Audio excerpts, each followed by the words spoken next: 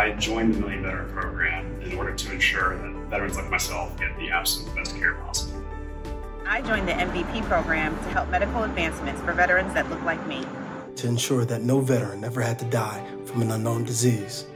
I joined MVP because I still want to be part of something bigger than myself. To help advance and improve the care for veterans today and in the future, which very well could be my children's. Might not help me, might not help my friends, but it'll help the next generation. My why for MVP is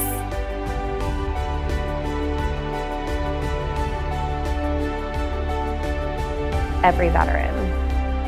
You are our why. You are our why. The veterans are our why. You are our why. To each and every veteran in MVP, you are our why.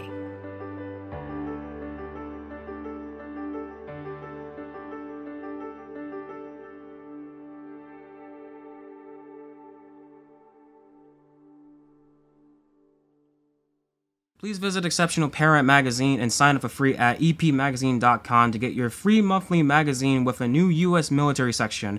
Also, please make sure to visit Exceptional Parent Mag on Facebook and EPMZINE on X or Instagram.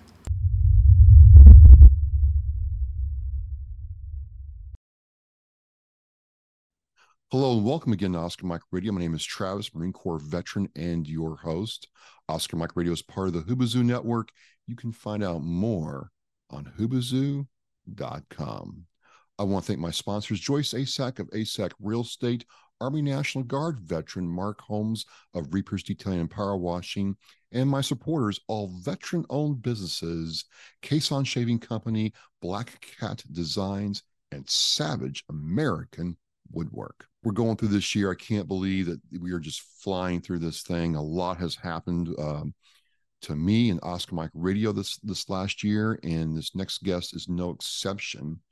I recently joined Military Broadcast Radio as a show and co-host, and we determined this, the first fellow co-host from that network, Audry McHugh of the Amazonian Warrior Foundation, Navy veteran, is on with Oscar Mike Radio.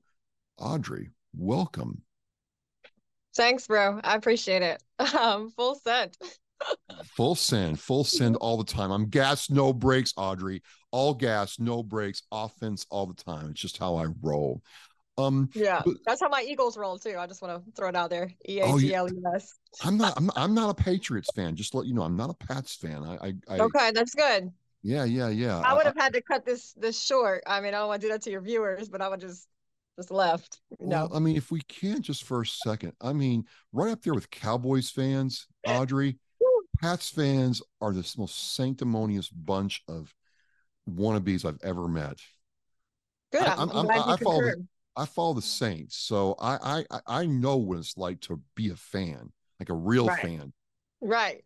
Ride or die. But Eagles fans, I mean, you threw snowballs at Santa Claus.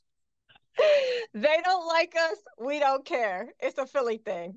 Okay. We also grease light poles and climb on top of them too. So I just want to go birds.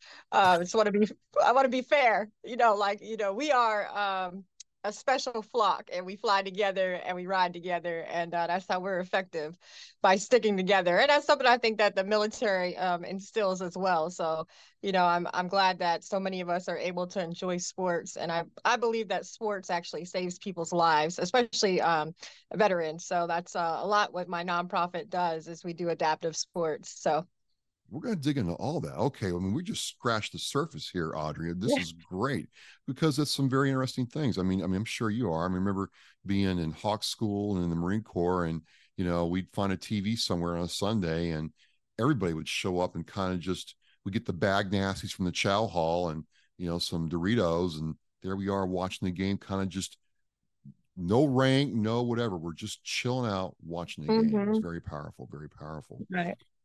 So thank you for coming on. Thank you for sharing. You've got a very serious thing to share about. And I've talked about it before on Oscar Mike Radio with, if I may, the scourge of sexual assault and rape in the military. Happens to men and women. And this is kind of how, I understand that your story and your path to advocacy got going, unfortunately, but you've taken it in a different direction, and we'll get into that. But before we do, give us a little background, Philly included, about how you got into the military and what your MOS was, and at a very high level. I don't need the whole Sure. So my family, a lot of my family is a military lineage. So we've been, before this country was even established, we were out there kicking ass. So, we're just warriors, right? And when I was in second grade, before that, I wanted to be the president of the United States. I wanted to be a marine biologist. I wanted to be a veterinarian. And then I heard JFK's speech about what you could do for your country. And I was like, and then I saw his boat, and I was like, that's it, right? Like, I want to be on one of those boats. And so then, in high school, I made sure I was in JROTC. Like, I knew I was going to the military. My life was planned for that. My family member was the first African-American female diver in the Navy. So she helped raise the TWA and the Hunley. So my little brother was in Iraq, and I was getting ready to go to college. And, this is 04. And I'm like, well, I don't really have time to go to college. I'm here to kill terrorists now. So I'm Brown Water Navy. I'm Gator Navy. I was with an amphibious unit. So I got to drive some boats and, be attached to some special jarheads. And so even though I was an OS, yes, go ahead. Did you ever drive any of the LCACs by any chance? Yeah, so I was with ACU2, so LCUs, right? So Maritime Prepositioning Forces, MU-22. So LCUs, patrol boats, rib boats. I drove, the other ones, but I wasn't coxswain certified on those. So I mean, I could say, yeah, I drove them, but that was my specialty. And then, I did that. I loved being on the water. I was attached for a squadron for a little bit. And then I got too good at my job, and I had to be an instructor. And so that kind of I taught over 600 officers before they took command how to train out on a fleet. So before they got to go on their ship, they had to go through my school. So that was a good part, right? Like, I loved the military. I loved the brotherhood and sisterhood. There just happened to be some assholes along the way that made it not so good. So. And we kind of talked about that before we started, planning the show and the situation around that. And, some people on the show, tell me what happened. Some people don't. I'll leave that to you. But I don't want to focus on that, if you understand what I mean. What I want to focus on is when that happened, when that terrible event happened to you, what's the emotional, psychological toll on you? Because you're violated, right? And by people who, we're supposed to take a bullet for each other. One of the few people on the earth, more than your family, more than your parents, more than your spouse, like vice versa. You for me, me for you. We're gonna attack the hill together, or the beach, and that's all gone in an instant. What was that like, Audrey? Well, so it sucked. I wish I could be like, it was only one incident, right? It wasn't, man. From the period of 2004 to 2005, I was raped over 10 times. And I was raped by Navy personnel, almost murdered, suffocated. And then I was raped, again by other Navy personnel, and then 2 Marines. And so it wasn't just like, okay, I have this time to recover, right? The first incident was at A school. I was sexually assaulted there. I reported it. They said, we're just going to give him a downgrade for 6 months. And I was like, nah, I want an admiral's mass. I want this motherfucker kicked out. And they didn't do anything about it. And then, so I was real, like, fucked up. Like, I was just like, I can't believe this just happened to me in the military. Somebody had warned me, another Navy personnel, before I joined. She was like, don't join the Navy, you're going to get assaulted. And I was like, whatever, right? Like, I brushed it off. I really did not think in 2004, like, that was going to be my path forward, right? And so I wanted to kill myself when that happened. When you get raped in the military, you have a 50-50 chance of killing yourself, and then you're 80% likely to encounter domestic violence. So if you even survive the incident, the chances are you're going to have a world of pain coming to you because somebody committed a crime against you. So that was the first one. And then I still had to put my uniform on every single day. And I get to a new duty station after that, after A school. And I'm like, all right, I'm just going to I'm going to leave this all behind. I get to, start learning how to drive these boats, and everything's going to be cool. Like, I'm just going to, it didn't happen. I'm going to push it out of my head. And then, I started getting sexually harassed by my officers, and jobs taken away because I refused to sleep with him and his wife. I was supposed to go to Hilo and do crypto loads. And because I'm bisexual and I'm serving under don't ask, don't tell at this point. And I just want to say bisexuality means that you just love somebody, right? Like, you don't put a gender to it, right? You love somebody. So I was targeted for that. So I'm like, holy shit, where the fuck's my Navy at that, I've idealized my whole entire life, and that my family has literally said, like, this is the best thing on earth, right? So when I get there, I'm brutally raped. Like, the guy stalks me, comes in my barracks, and for almost 2 hours, and my foot was broken, he sodomized me with my own crutches and in my vagina. Like, and there was blood everywhere. And that part, man, that broke me, right? Like, I just remember it took me like an hour after he left for me to crawl on my side with a blood just streaming out of my legs to go sit in the shower for almost 3 hours and just cry. And the first song I listened to was Alive by Pearl Jam, because I was just like, do I deserve to be alive at this point? And then guess what? I had to use those same crutches, get in my uniform the next day, and I could barely even sit down. Like, the bruising was so bad on my body that my utility pants literally, like, scratched all the bruises. Now, and what happened? Did your command know? Did your section know? What happened when you told them? So when I told on the first incident, now remember, I'm at the same command where this officer is sexually harassing me. And what's scary at this squadron is, like, there's an officer. She was a female officer. She was the highest rank officer that we had at this time. She was flying, and they grounded her from flying because she spoke out against how women were being treated in this command. So I have no outlet. Like, I have nobody to tell. I'm afraid. I'm terrified. I've already been retaliated against because I won't, sleep with my officer. So when I told a petty officer, that didn't, they just took it 1 year and went out the other. And at that same command, I went to a party. This woman was there. She was, I think, 20. They took advantage of her. They actually raped her on camera. There was underage drinking, and she got in trouble for underage drinking. And the guys who sexually assaulted her, when it was on video and it went around the whole command, got nothing. So it wasn't like a place where I could report. And when I did report, it was just like, okay, cool, that's nice. Like, so where I'm not incredulous, but I'm just, when I joined the Marine Corps, it was right after Tailhook. Mm-hmm. And Tailhook was, at least from what we were told, going through boot camp, Hawk School, MCT, all that. Hey, you're supposed to act this way anyway. You're not supposed to act this way for the Marine or sailor. But that was the line in the sand where, I think it was Dianne Feinstein and Barbara Boxer said, if the Navy does not clean up their act, we will. So it's just hard hearing about this stuff now. And the fact you didn't have that support with people that could potentially save their life. Yeah, I mean, it was incredibly difficult because, like, the military is my family.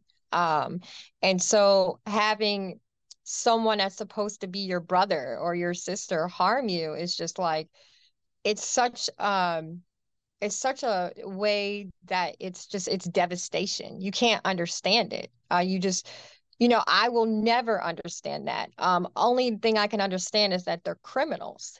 Like, they are literally perpetrators and they're criminals. So when I say that two Marines raped me. I don't even like to call them Marines because, No. or I don't even like to call the sailors that did that to me sailors, because as far as I'm concerned, when I raised my hand and signed this oath, like I made an oath to this Constitution, I made an oath to this country, right? And the people that rape people or murder people after they report being raped are criminals, and they are not worthy of the name. I don't care what you've done in your service. You have done the greatest disservice to this country by harming your brother and sister. And military sexual trauma, I really don't even like the word, right? Like, Yeah, because you didn't. You didn't. You were very clear with me that, hey, yeah, so I go into don't. that for me. Yeah.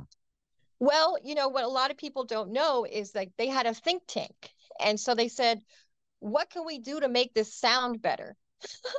Like what can we do to make this sound better, to make it sound easier to talk about?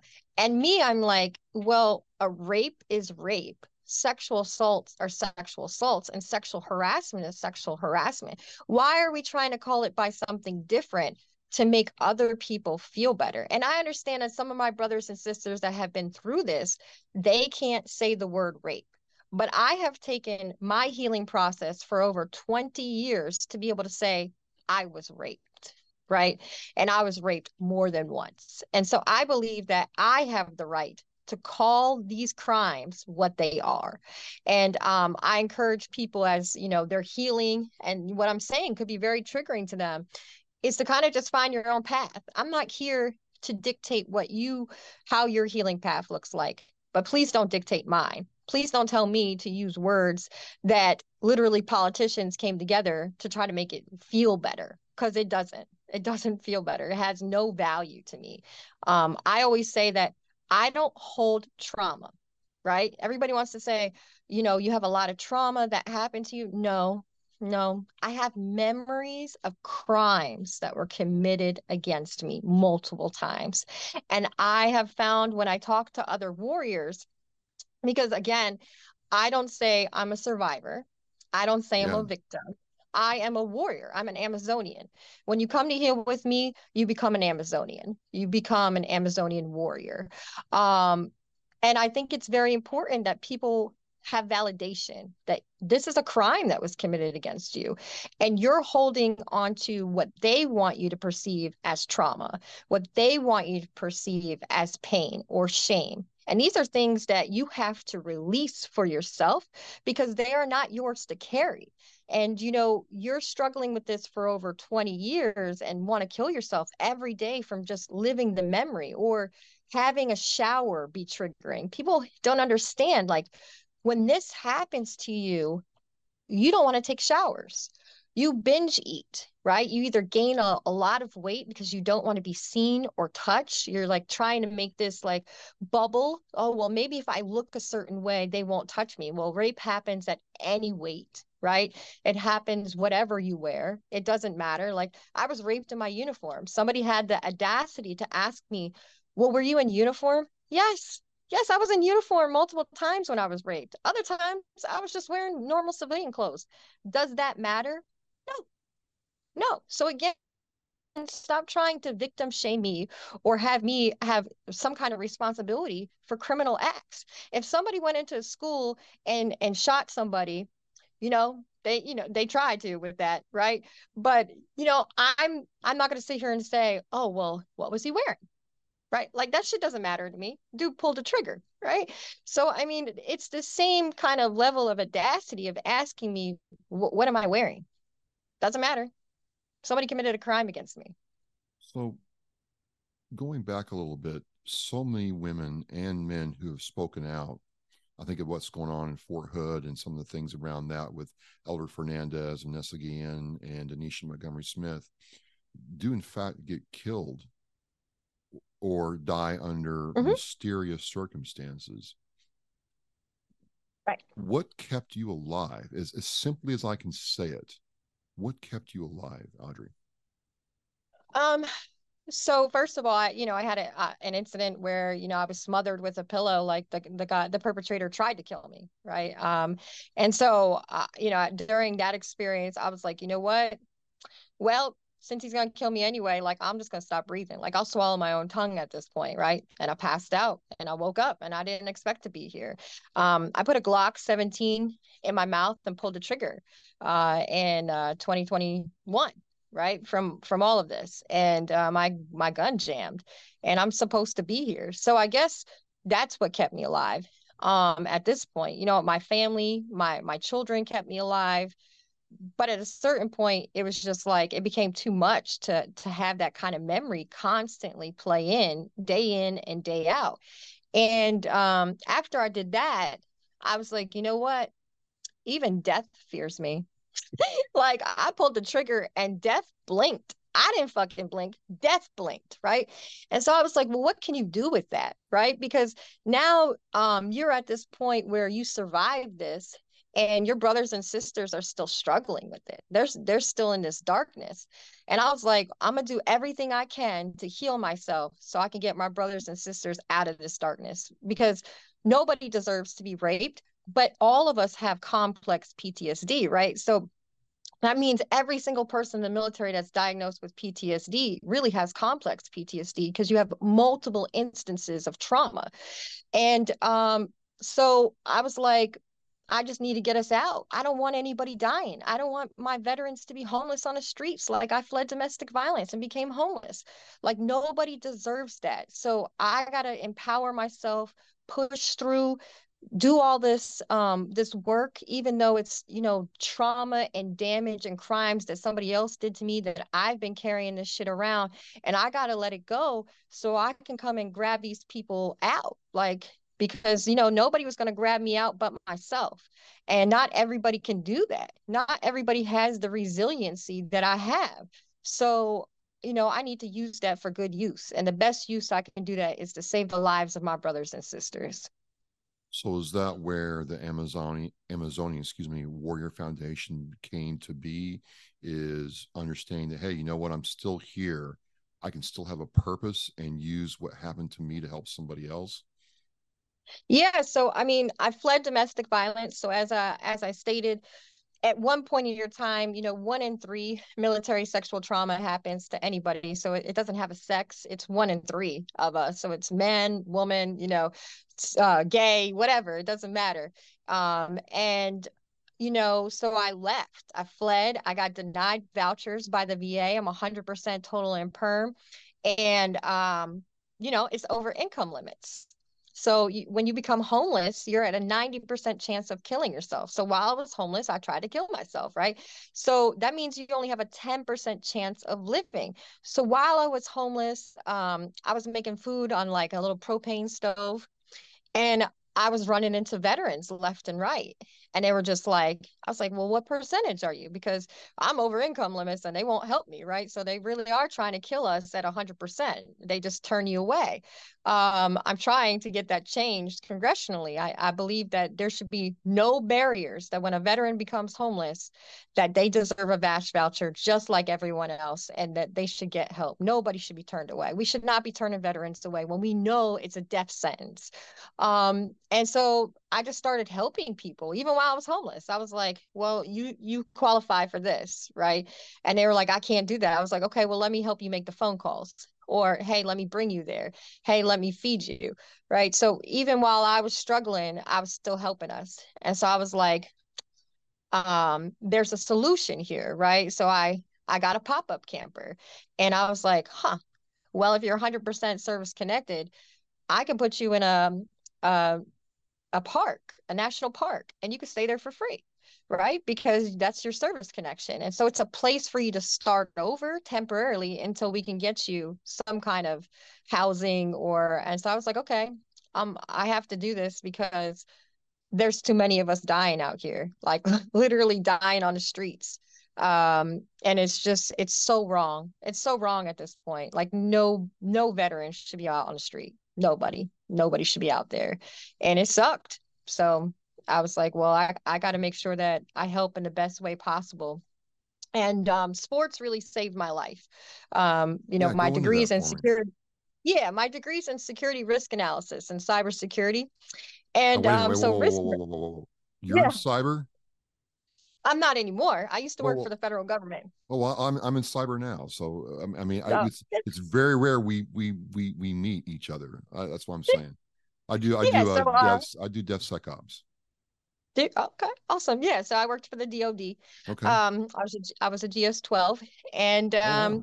so I was like, well, how can I use all this risk mitigation that I know how to effectively end veteran suicides, right? So I started looking at it, and I was like, okay, we have all these great adaptive sports foundations, but we don't have transportation and we don't have housing nearby it, right? So we have a lot of funding going into it, but people can't get there. Or, I have chronic regional pain syndrome type 2 from the military. It's the highest known pain syndrome to man. There's no cure. I used to not be able to walk. I was told I was never going to walk again. I broke my foot in the military and they ignored it. So now I have a nerve disorder that there's no cure for, but ketamine has made a difference. Medical marijuana with Rick Simpson oil, little capsules, and low dose mushrooms have allowed me to be able to walk. And so I'm blessed in that, right? But it was like, okay, I know what it's like to be on a knee scooter. I know what it's like to be in a wheelchair, right? So I'm not permanently stuck in there. I still have the knee scooter. I use it as needed. But I know, and I have friends that like I've literally gone to snowboarding events where I've had to clean their sleeves for their prosthetic. And so I know how difficult it is just to get out of bed every day, right? Just to walk. And so when you're 20 minutes away, that's a far way, right? Yeah. So being less than 20 minutes to get to an event, and if you're an hour away and that's the lodging that they have you at, or they can't even afford the lodging and they're telling you to drive 2 hours with your caregiver, it's just like, it's not going to happen. Or you get there, you spent 2 hours when you should be spending that on a board or doing that activity that's going to help with your PTSD.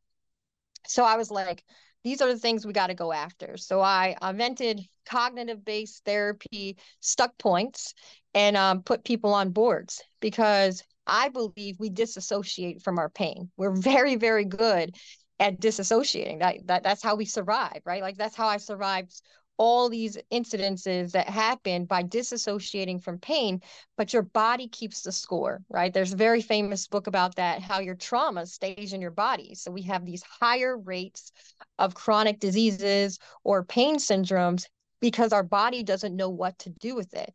So when we disassociate, we keep that trauma inside our body. But for me, I say, okay, guys, take your stuck point, and it could be shame. We're going to talk about it for like 20 minutes. And then we're going to go on a board, or surfboard, or snowboard, or hike, and we're going to release the pain through body movement so that it can leave your body and you can actually release it. But you're also not being allowed to disassociate, and you're doing it with another veteran who, cares about you. So you're reestablishing like another active duty service member harmed you in some way, or you experienced, you lost your battle in combat and you blame yourself for not pulling that trigger fast enough, right? So you're carrying this shame around.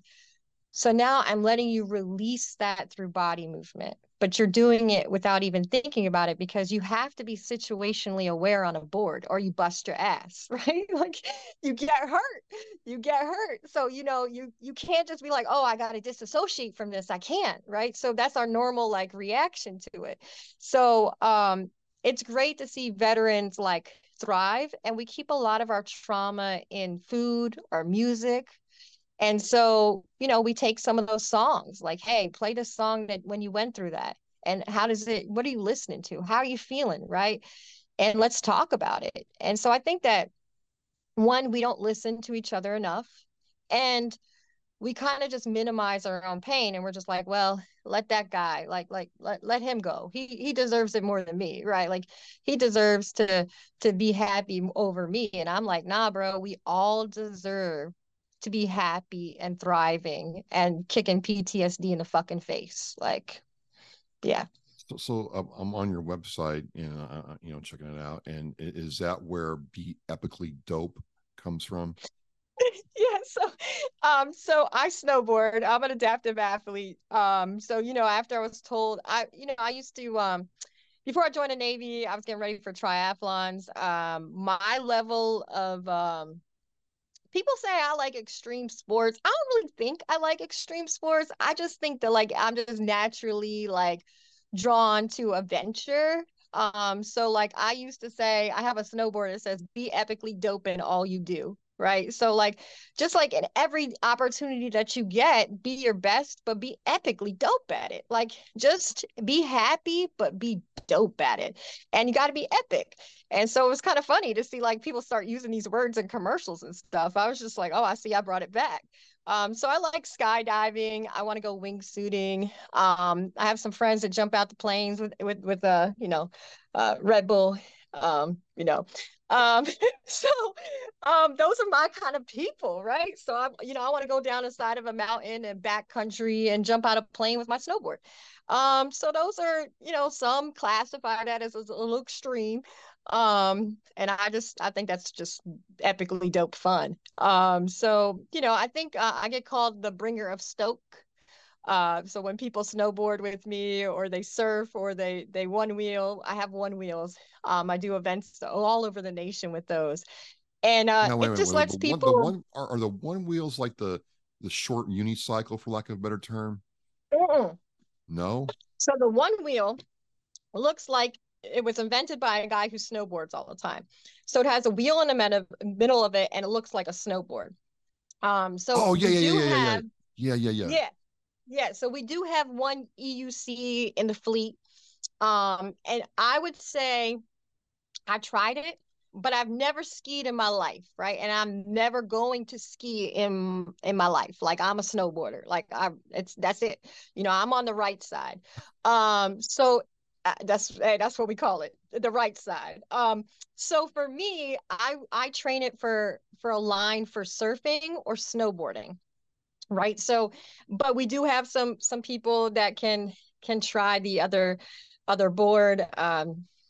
That's a unicycle with your feet forward and you press in the pressure of your legs and knees and thighs to stay on it. And props to them. If you've skied, it's really easy for you to pick up. But the great thing about one wheeling is like you literally don't need any experience with skateboarding. You don't need any experience with snowboarding. I have guys that were Korean War veterans, right? They're pretty up there in age. I'm not gonna throw out how old he is. But you could be any weight. It doesn't matter. I put you on this board. You literally squat in a position. I teach you to make sure that you always jump off like this because in snowboarding, the number one injury is like somebody going like this and breaking their wrist. So the same thing, go over safety.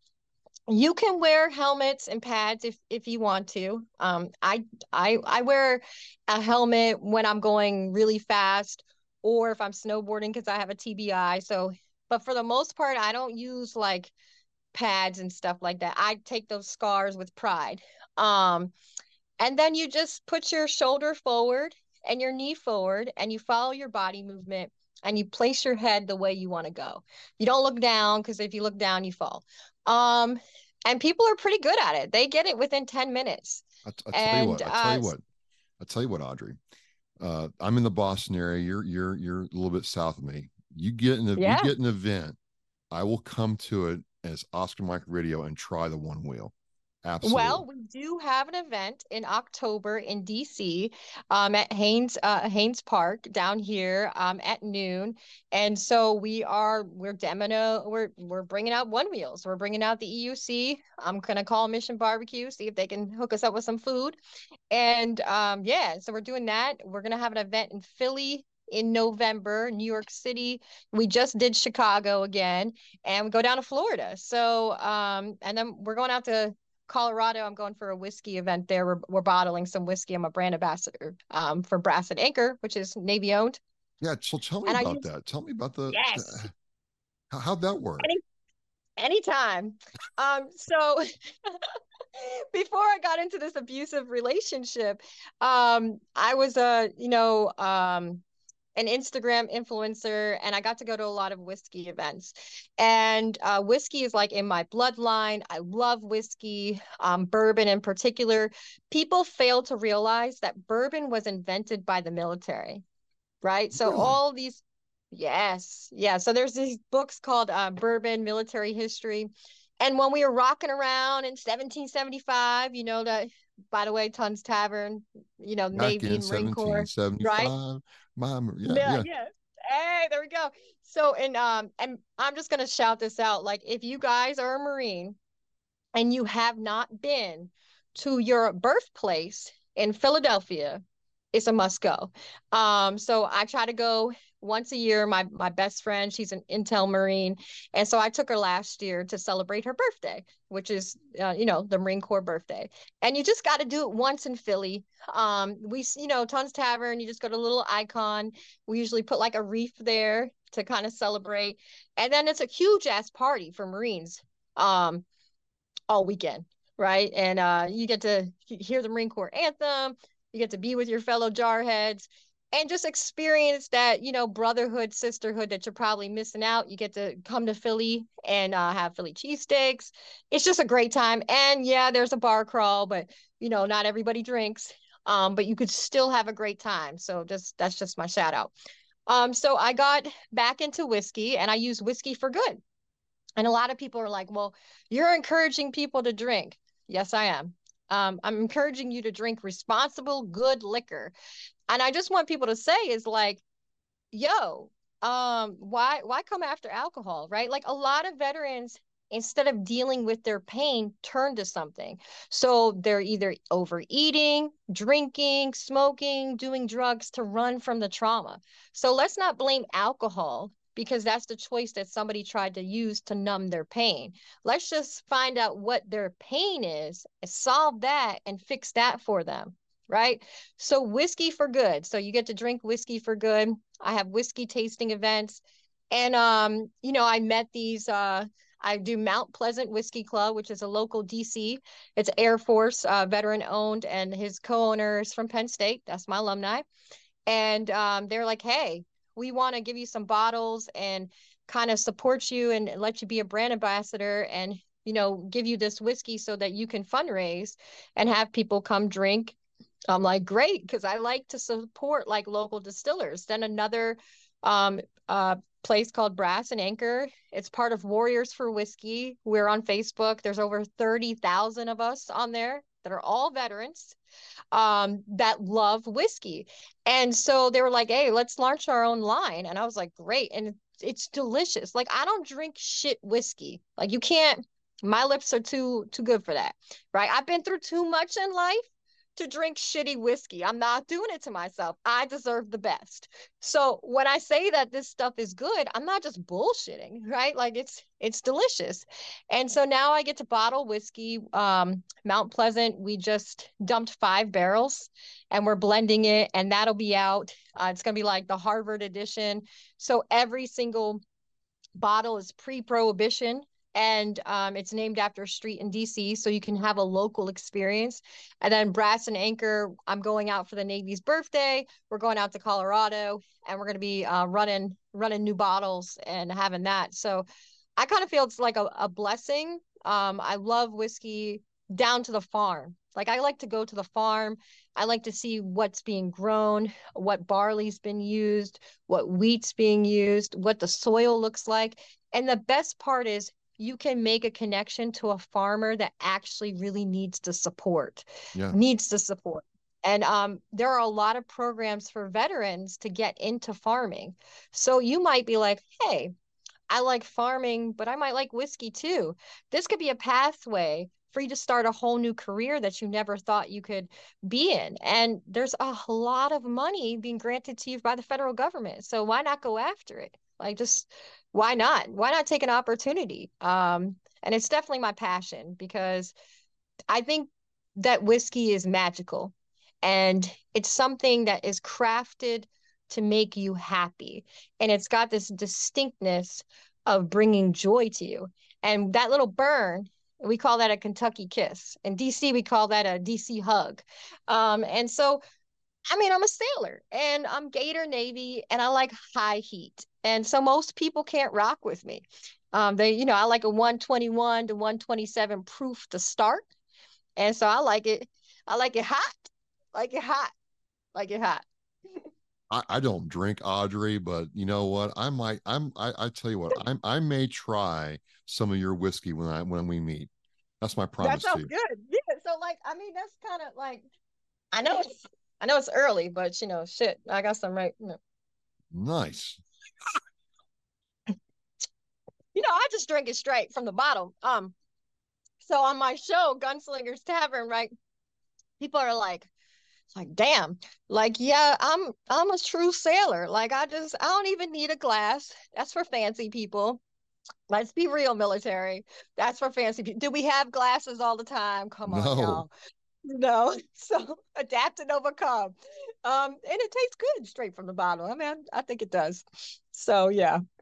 One of the things that struck me about learning about your show on the Military Broadcast Radio Network, thank you, Joel Hunt, and your website. Yes, thank you, Joel. I love him.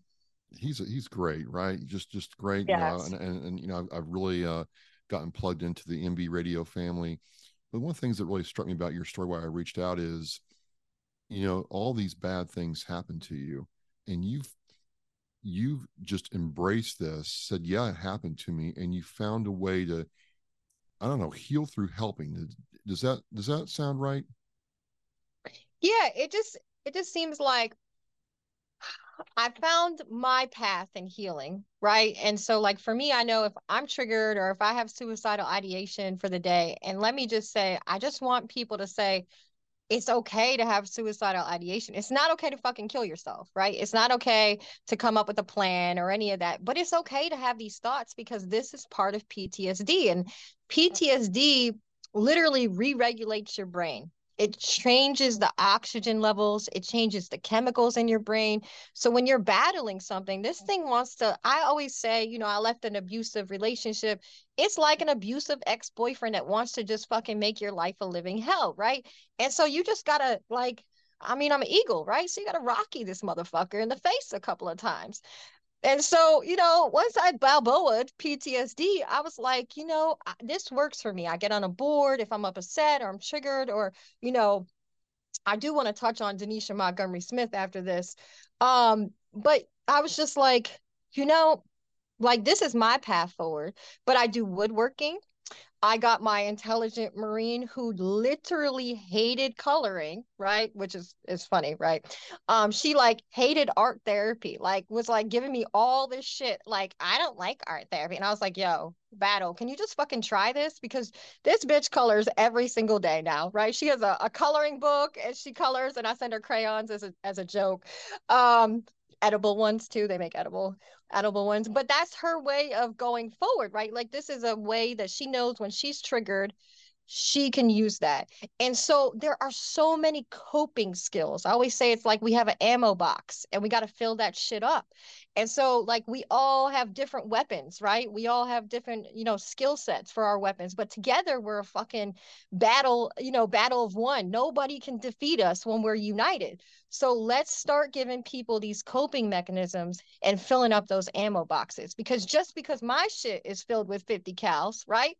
Or, an M6 or something like that, and I got some Glocks, right? Somebody be like, oh, well, the 1911 is more effective for me, right? So, and that could look like woodworking, or that could look like archery, so there are all these things out here that, breathing exercises that we can try, meditation, yoga, surfing. So let's give veterans and active duty service members those opportunities to try to heal themselves, but let's do it in a way where you don't feel bad about it.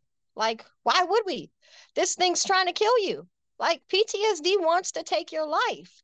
And so I'm saying, let's not live in a shell former of ourselves, right? Let's live before that happened. Let's live before that experience happened to you, and let's reshape that experience. So, if your trigger is, I remember my memory by opening that door, let me be the person that opens the door for you now. Yeah. Right? Yeah. Let's close that old door, but let me be the person that opens this new door for you. And however you go forward, I want to give you every opportunity to heal, because not everything for me is going to work for you, but there's over 600 of them on one sheet. Something's going to work for you. Just keep trying. because your life is worth it. How can people connect with you and help you with the Amazonian Warrior Foundation, Audry? Well, we always need donations, right? Like donate. I have veterans that contact me that are homeless, sleeping in cars, and I'm helping them. I've had a combat veteran that just literally got out of being homelessness, that got scammed by a landlord and was living in a condemned house. And so when you become homeless, you need everything again. And, for people to be like, oh, well, they get some income. It's a fixed income that's at a poverty rate level. Please tell me how they're supposed to buy a whole new house over for them. Right. So like people can donate one wheels, people could donate snowboards, people can donate helmets, right? They need to be in not used conditions. Some of the one wheels can be used or whatever. I'm a 501c3, so I can give you a tax write-off for those things. So we have a list of things that you can donate. And that would be the most helpful thing right now, because there are so many veterans that contact me from all over the US that need help. I mean, there's so many of us not getting help, and everyone refers you to this organization or that organization, and they're like, well, we don't have the funding, or we don't have anything, or you used this once, right? You already used this once while you were homeless. Now you can get no more help. And so it's like, if you look at somebody who has fled domestic violence, one, they need new housing. Half the time they don't probably have a car that's in good condition, right? They have that. They have some kind of bills that their abuser might have. And then think about it. It's like $12 just to buy a towel. Yep. What if you got a family? Like, that's thousands of dollars that people need these resources. We're talking about brooms, cleaning supplies. I mean, just the normal thing that you take for granted, you got to start all over and build from nothing again. People need housing, right? So, we got to build housing. We got to build housing out of these adaptive sports events that are already established in California, New Jersey, Virginia Beach, because we have to target the areas that have the highest rates of sexual assault. And for me, that's Virginia Beach, that's San Diego, that's New Jersey, that's got these great adaptive sport places already, because we can reduce the rates of suicide, but we got to have access to it. And so my dream is to, and I'm gonna make a reality, is to build a village, right? I've already started to go on the West Coast, and I want to build cabins, right? And have them to be 1 or 2 little bedrooms, like with a little living room area, kitchen space. Some of them will be for adaptive athletes, so people and their families can come heal through adaptive sports. Some of them will be for people that are fleeing domestic violence or just need to get their shit together. And then other people will be for homeless veterans. And it takes a village of us. And so that'll be a rotation. So I have an Airbnb. People can help by staying there. It's in the Poconos. You could do therapy. There's waterfalls, there's snowboarding available, there's hiking, but when all expenses are cleared, I get to help a veteran family once a month, or a first responder stay there for free. So their family gets to recover for 2 to 3 days to have a little vacation there. And so I have the capacity to help at least 12 veteran families a year. All right. So I've tried to do everything I can, and we do food disparity. So people can donate fresh vegetables like zucchinis, chocolate chips, and I can take that and I can go feed 100 veterans in Philly in one day. Fantastic. In one day. So you're small. There are so many different ways that you can help impact the lives of your brothers and sisters, like so many. Fantastic. We're winding down here. I know you wanted to touch on Denisha Smith before we close. Yes. What did you think about that? So I was actually there talking for the first time in my life publicly in Tampa at this event. And so I met one of her advocates. And so literally, as I'm sitting there, I'm thinking, Denisha is about to come home. Red Cross message is there. And then we get the word that she's been murdered, right? And they're like, oh, it's a suicide. She's been murdered, right? And here's the worst part is, when I was in my amphibious unit and in my squadron, what people don't understand is drug trafficking is very prevalent in the military. I literally was on one of these boats in my squadron, and they were running cocaine on there. And that cocaine that was coming from there was coming from Germany. And this same base has been doing this for over 20 years. And it's the same base that murdered Denisha Montgomery Smith, murdered PFC Colvin, because she's not the only person that got killed connected to this. There's 2 other service members that have done that. And they are literally trying to protect this horrible synthetic drug that's coming into our military, into our streets, that are killing people. And we've been promised, Chuck Grassley said that he was going to open last February, that he was going to open an investigation into it. And he lied. He just wanted to see who was going to go support him publicly, because as soon as he did that, we all came out on social media and was like, yes, thank you, finally, let's get our sister some justice. And I just want to say that she joined late in the military. She has children. She could be me, right? I could have been killed, and someone attempted to kill me while being raped. And so covering this up because of drug profits is just utterly ridiculous. And again, these are things that don't belong in our military. If we're going to make our military strong, we have to come out strong about this. 30,000 service members by the end of this year alone will be affected by military sexual trauma. That means they're going to be raped. That means they're going to be sexually assaulted or harassed. 30,000 alone. And we're talking about highly specialized people that the military has trained to do a very specific job. Of that, 24,000 are going to be exposed to domestic violence. And that means their families are going to be exposed to domestic violence. So how serious is this? We are killing our military lineage from within.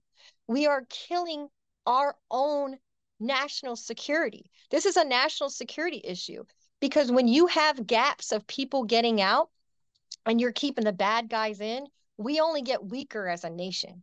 Yeah. Because now people who their family members would have joined, they're not going to join the military anymore.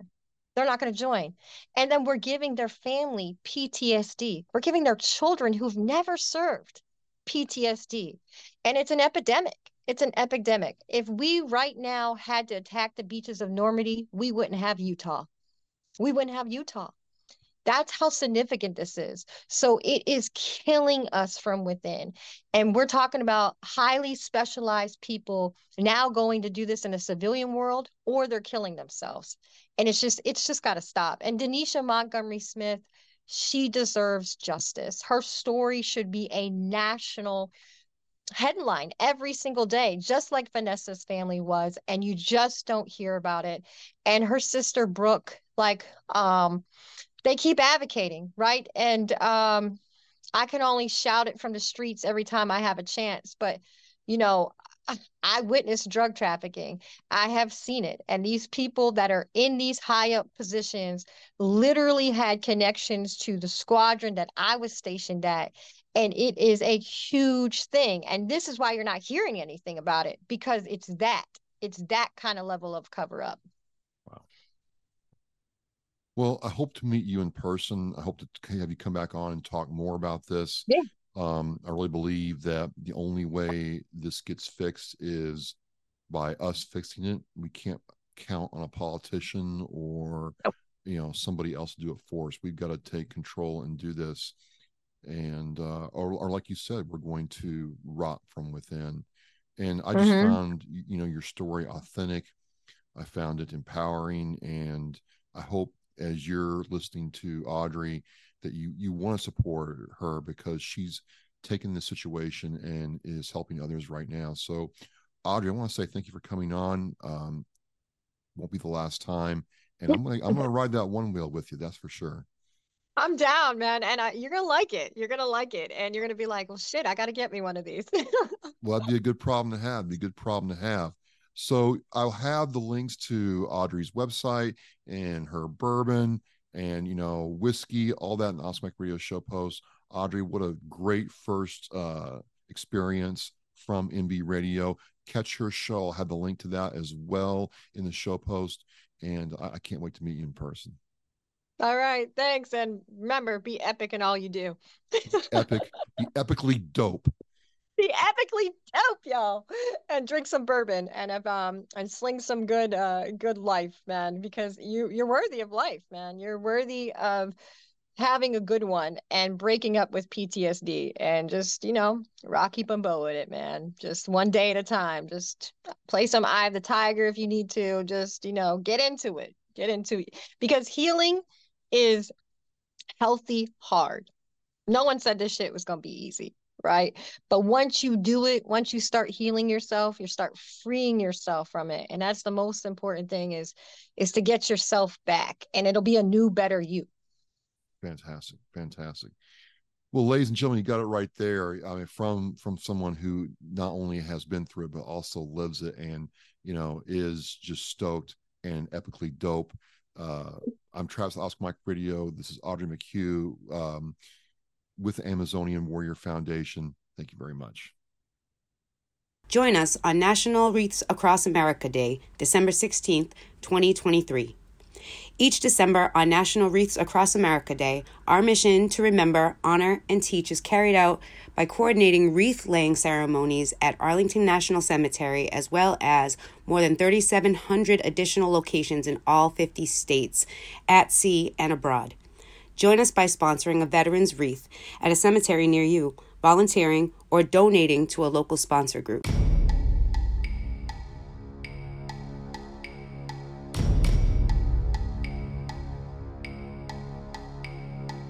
Thank you for listening and watching Oscar Mike Radio, where our active duty service members and veterans are in action and the mission is in flight.